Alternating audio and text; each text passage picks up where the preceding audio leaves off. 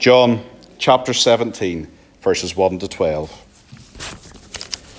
When Jesus had spoken these words, he lifted up his eyes to heaven and said, Father, the hour is come.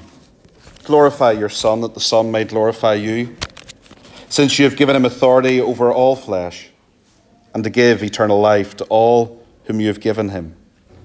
And this is eternal life, that they would truly know you, the one true God, and Jesus Christ whom you have sent. I have glorified you on earth, having accomplished the work that you give me to do. And now, Father, glorify me in your own presence with the glory that I had with you before the world existed.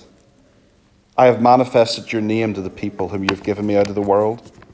Yours they were, and you give them to me, and they have kept your word.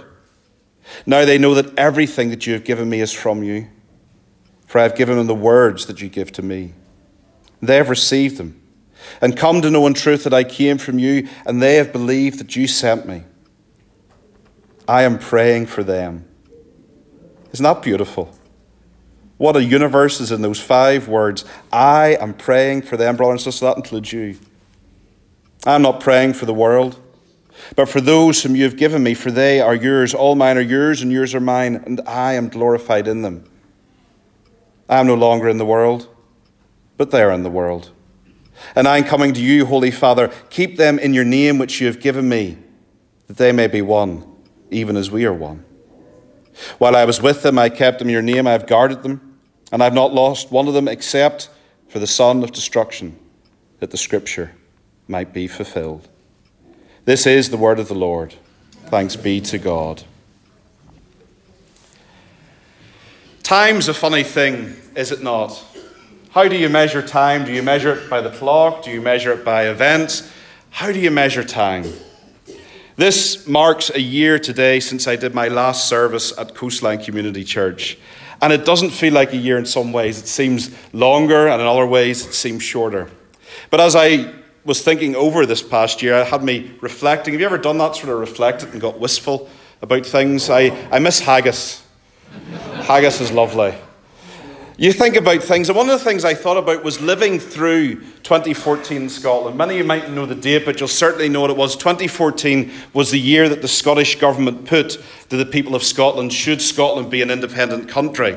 And it was quite a year trying to hold a church together with diverse viewpoints, trying to stop people dressing like William Wallace on one side and people dressing like Margaret Thatcher on the other. And it was quite a time. It was exciting. You didn't know what the next day was going to bring. And then the 18th of September was the day of the vote when Scotland decided to stay.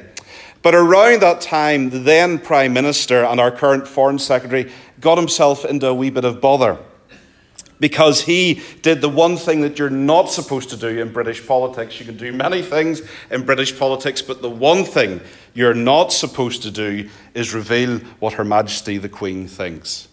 And the Prime Minister in those days, David Cameron, made the mistake of saying to a fellow EU leader that when he called the Queen to say about the result that she purred down the phone like a kitten.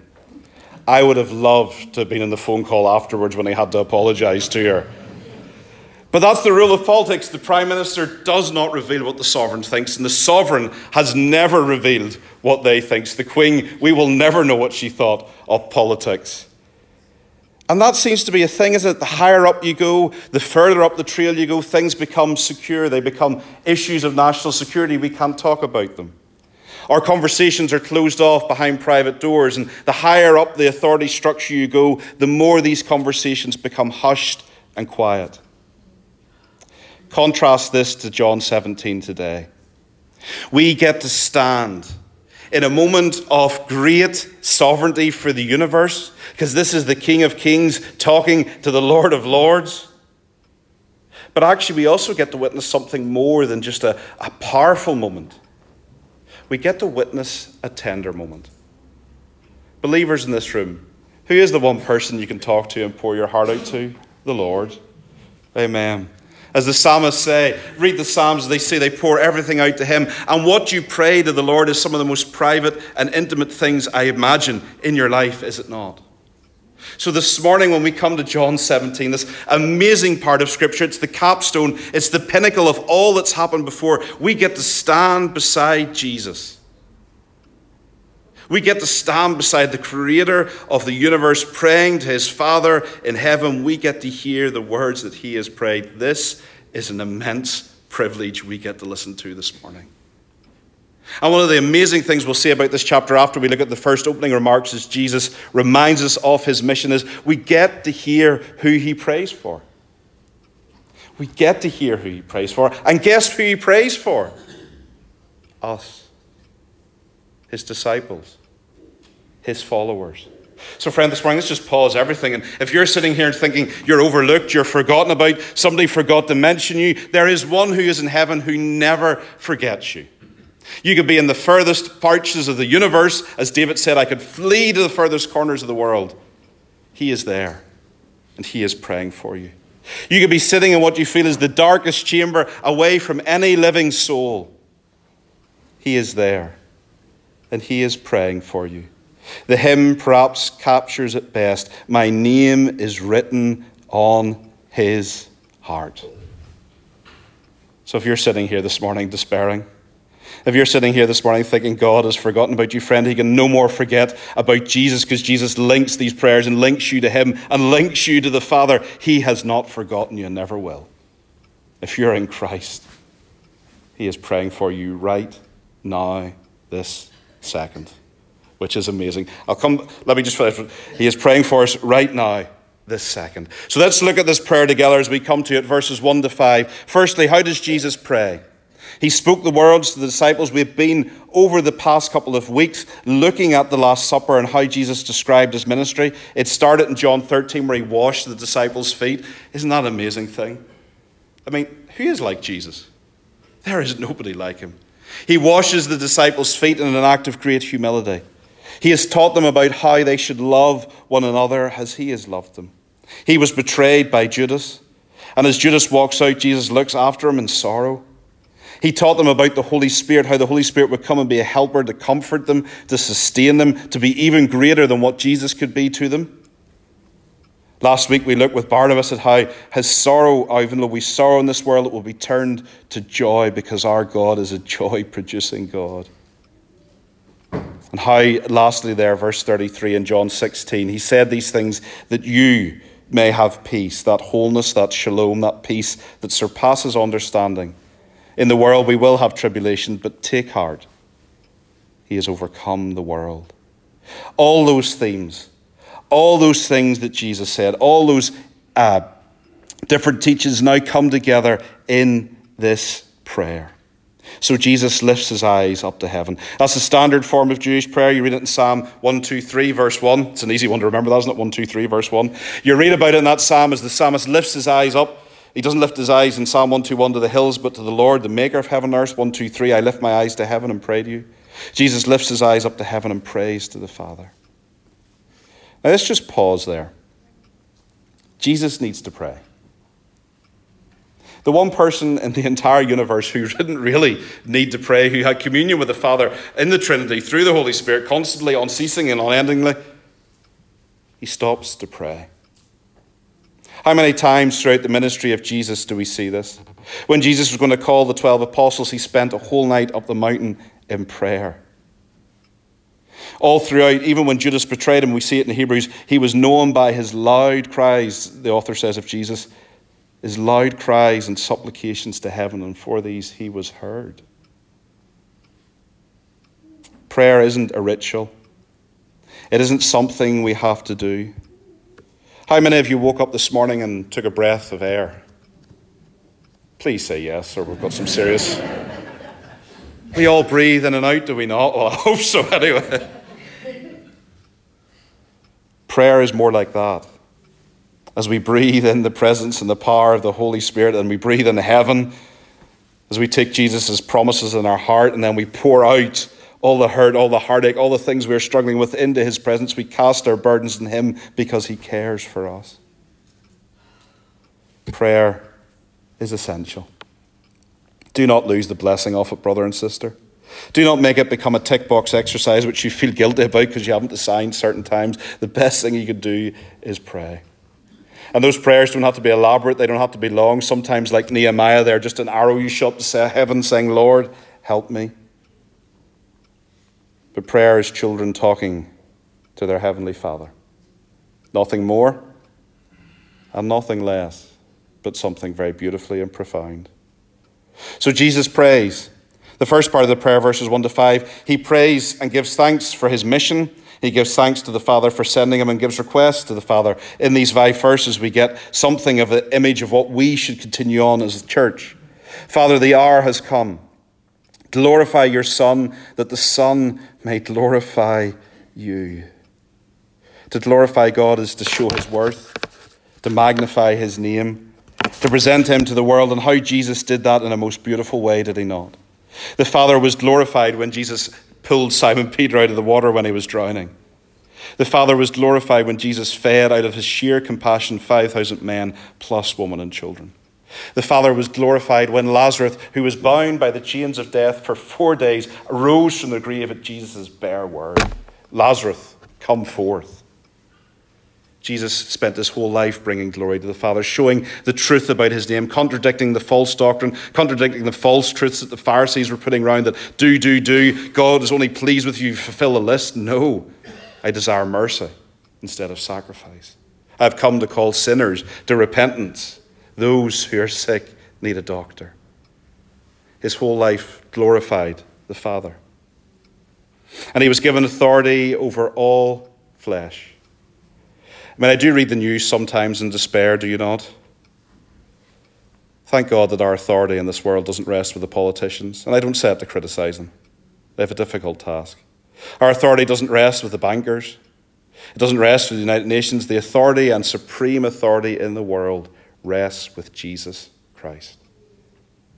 And he has been given authority over all flesh. Jesus says in Matthew's Gospel, all authority and power has been given to me under heaven and earth. Go therefore and baptize. Make disciples in my name. And what does he use this authority for? How does he exercise his authority? How does he build his kingdom? How does he establish his empire? He comes to do it this way, verse 3. And this is the key point of this passage. John's Gospel is written to us, chapter 20, verse 30 tells us, written so that we would believe in him. This book that you have before you in your hands this morning is a living and active word that comes and challenges you and wrestles with you until you come to know Jesus. Jesus reminds us again in verse 3, this is eternal life. Have you ever been to dinner parties or conversations where somebody drops a clanger in the room and the whole room goes silent? Plates drop and there's polite gasps. There's very few things that do that in our society. I know I was told one thing when I came to England, never, ever, ever ask somebody the price of their house. That's one clanger. Don't talk about politics, especially with your accent, Daniel. That's another clanger. But the third one, which will stop a conversation, is death. We don't talk about death. We try and hide it behind flowers and funeral homes and cosmetic services. But the reality in the world is that there is in this world pain and heartache that is ultimately symbolized, ultimately shown in death. Death was not God's original plan. It was not part of the creation, but it came because we cut ourselves off from the source of life, from the source of healing, from everything. It's like a flower taking a pair of scissors to itself and cutting itself off from the roots and saying, I live. But we cannot live without God. We cannot survive without Jesus. And as this life goes on, and we try and go further and further from him, the hardness, the heartache, the pain, the suffering increases and intensifies. And like the prodigal son, we find ourselves going further and further down a slope that we did not want to go down but cannot stop. What will arrest this death? What will deal with it, and what will give us life? Because in us we yearn for life. We learn for life in its fullness. You read any philosophy, they're yearning to find joy and hope and happiness in life. Even the Stoics wanted to find that. Even they're very stoic about it. Jesus is the one, the only one. As we heard in John 14, he is the way, the truth, and the life. No one can come to the Father except through him. And he has come to give us eternal life. Life in all its fullness, as we read about in John 10. He is the good shepherd who comes to give us abundant life. And what does that life look like? Well, even the past couple of chapters, it's a life that's marked by joy. Marked by joy. Not like the Cheshire cat that I talked about a few weeks ago that's always grinning. No, not in a inane superficiality, but a joy that fills the heart, a joy that is birthed in peace. Peace between God and us, peace at the heart of the universe. A love. How many of us yearn and long to really, truly be loved without conditions, without qualifications, without reservations? God is the one who does that. Supremely seen in the cross of Jesus Christ. This eternal life that he comes to bring is an amazing thing. And that is what he has come to do. He didn't leave us in death. He didn't leave us in condemnation. He didn't leave us in damnation, but he came and he wrestles with us this morning and say, come, know eternal life and the one true God. There is only one true God, and the God of the Bible, and Jesus Christ, the one who reveals him, whom you have sent. Friend, do you know that eternal life this morning? If it's your possession, if you've trusted in Christ, this is yours. And you may feel the struggles and the sorrow and the heaviness of the world. I get that. I understand that. Paul understood. That's why he talked about being crushed and pushed down. And yet within us, there's this living force that cannot be conquered because Christ has you. And he who began a good work in you will bring it through to completion. Believer, take heart. I love that when Jesus says it. I always hear him say it with a Northern Irish accent. If you go to Northern Ireland, I probably shouldn't confess this because this is me letting you into a wee secret now. If I've forgotten your name, you will probably hear me say love. If you're a man, you'll hear me say son or boss. So I do apologise. But one of the things we do in Northern Ireland is we talk to each other, we say son, and I just love it when Jesus said a few weeks back ago when he's in John's Gospel, he says to the young man who's lying crippled, who's lying broken, he says son. There's an affection in that, isn't there? Son. Take heart. Friend, are you going through difficult days today? Take heart. Jesus still lives. If you've got challenges ahead of you, you've maybe got a mission week or you've got a trip to plan, take heart. He's the one who works in through you to will and do his good pleasure. If you're here this morning and think, Daniel, I would love to know this God, but surely he is not interested in me. Read that passage again. He has come to make himself known to you. John chapter 7 or chapter 7, whosoever comes to me, John chapter 6. Whosoever comes to me, I will in no wise cast out. How broad is that no wise? It's not like the Scots when they say you're no wise, that's a different thing. I will in no ways cast out. Come to him this morning. He has come to make himself known and to save and redeem you. I glorified you on earth, verse 4, having accomplished the work that you give me to do. That is true. He had done all the work. He had done all the Father had commanded him. He had shown God. He had preached the truth. And the last bit of his work was about to be accomplished. People say that Jesus was forced to go to the cross. That Jesus going to the cross was an accident of Roman authority and misuse. No, Jesus went to the cross because it was God's plan to save the world. And he went bravely. Verse 5. And now, Father, glorify me in your own presence with the glory that I had before you, before the world existed. So Jesus has shown his mission to give and make known eternal life in his name, that the true God and the Jesus who has been sent by him. He has glorified him and done all that he had commanded him to do, and now he's going back home to his Father. Isn't that beautiful?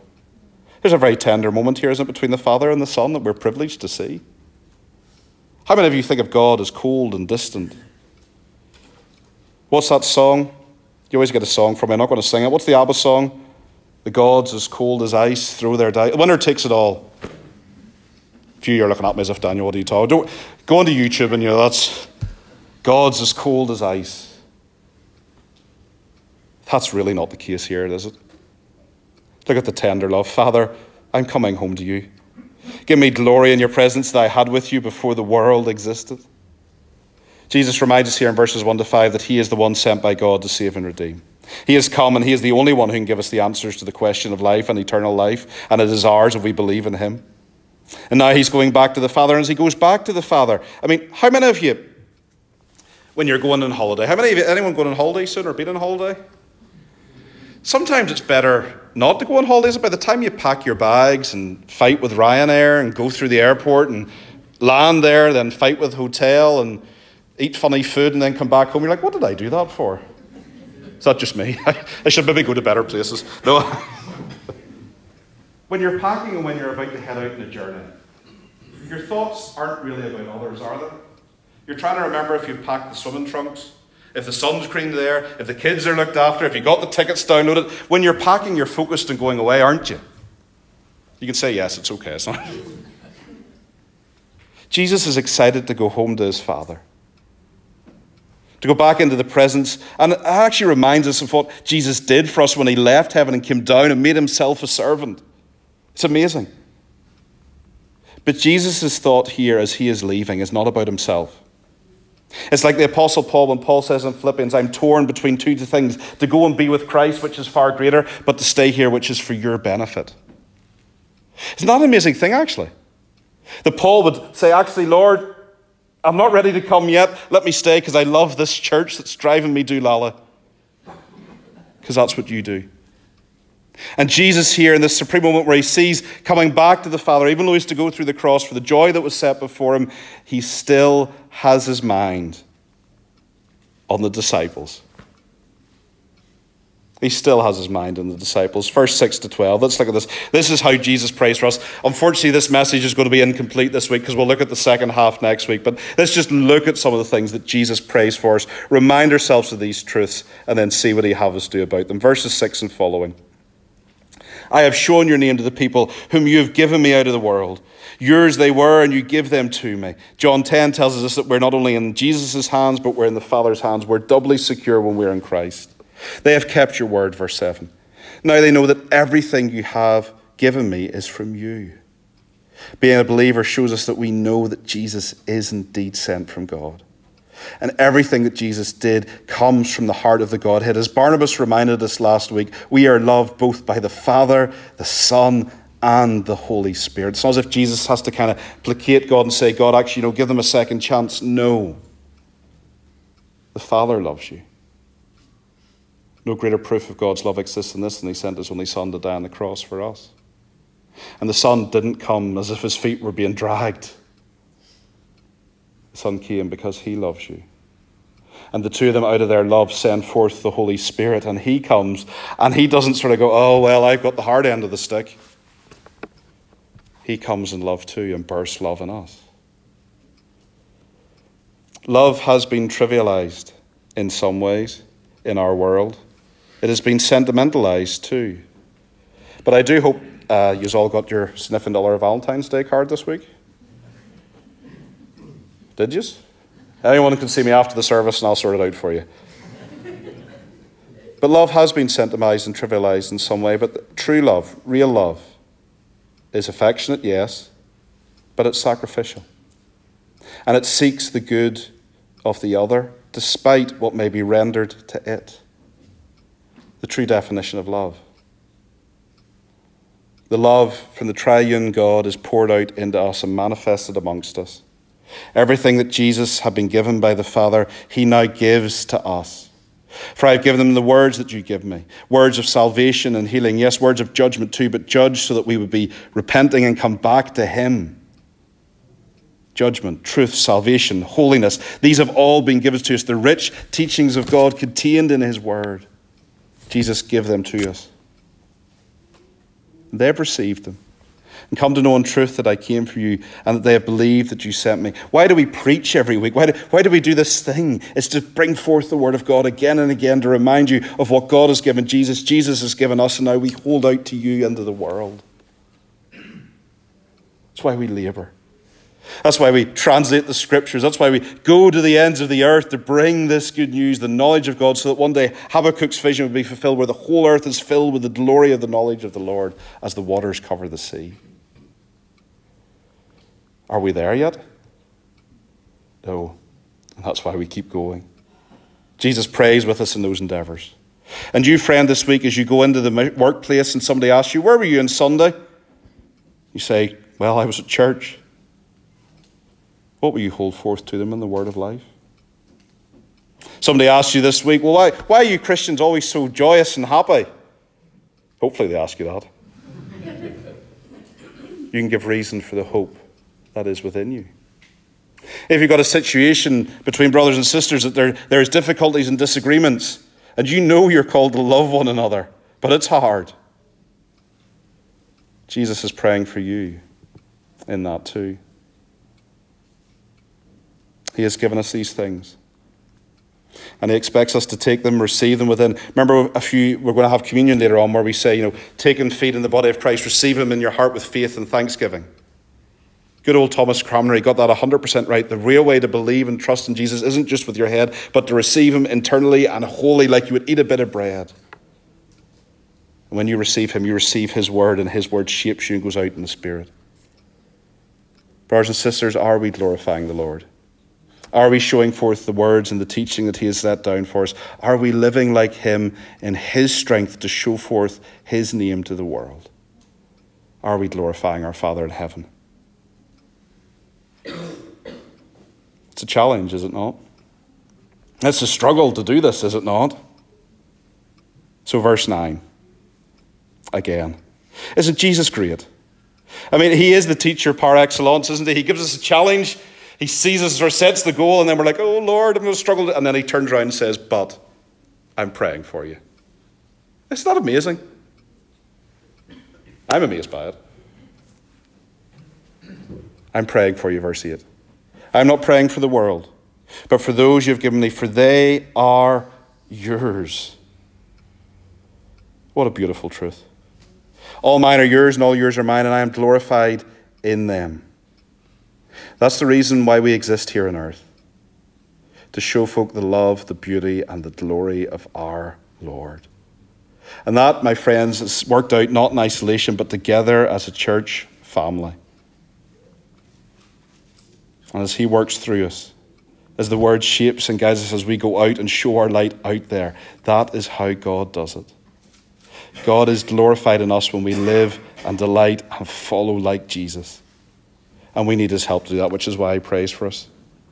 But as he prays for us, and as he seeks over us, we are comforted in the knowledge that the foundation of all we do is this, that we are his and he is ours.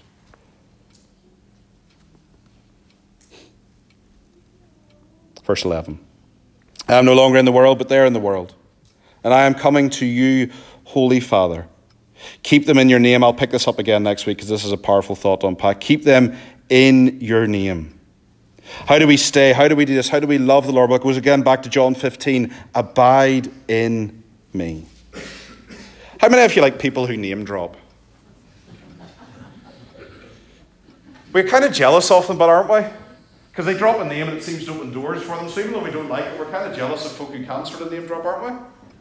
Oh, well, I know so-and-so. Oh, fair enough. Jesus here, in a profound and respectful sense, does the greatest name drop in history. And he drops his name in us.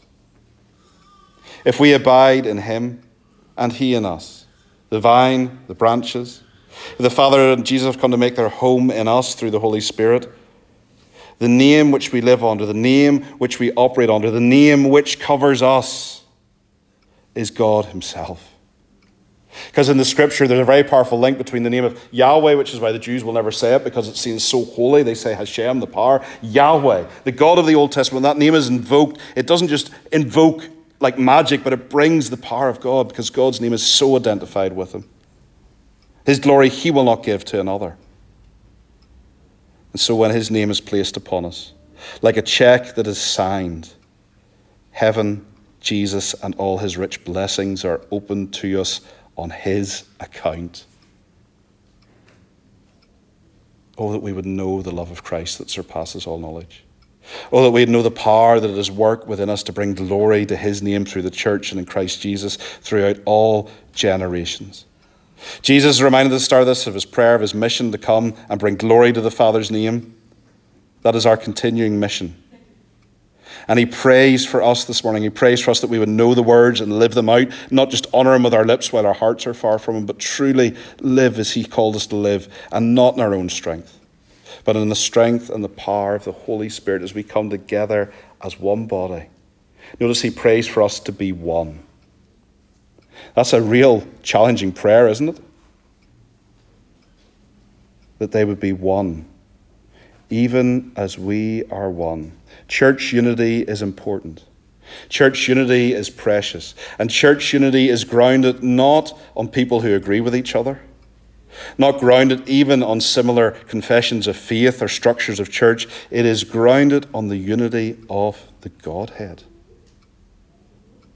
That we would be one, even as they are one. And that is the beauty of the church, when a church comes together under Christ, and Christ is the source of our unity. And we come with our different temperaments, our different backgrounds, our different tempers. When we come together as one and his glory shines through us, there's a beauty in that the world cannot comprehend until it comes to know him. Do you want to know how the prayer ends? Please come back next week. Let's pray together.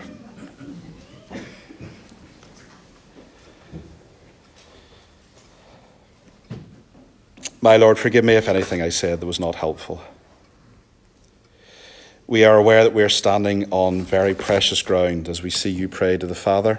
And we thank you that you have recorded this in your word for us to see and know. We thank you that you have come to us, that the last great enemy, the last great fear, death itself, has been beaten by you. And we need not fear it. That you have come to give us eternal life through your cross, as you dealt with the penalty of sin and separation from God, as you took my place, our places, and redeemed us.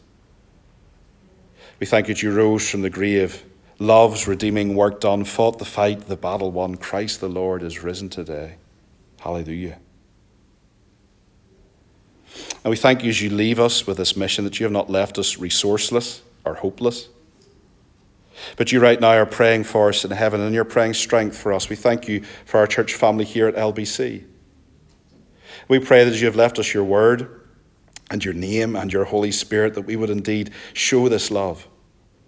As we come around the table now to remember communion, Lord, help us to remember your love, but also the love we're to have for one another. May you take that precious, precious command and strengthen it and deepen it in our midst.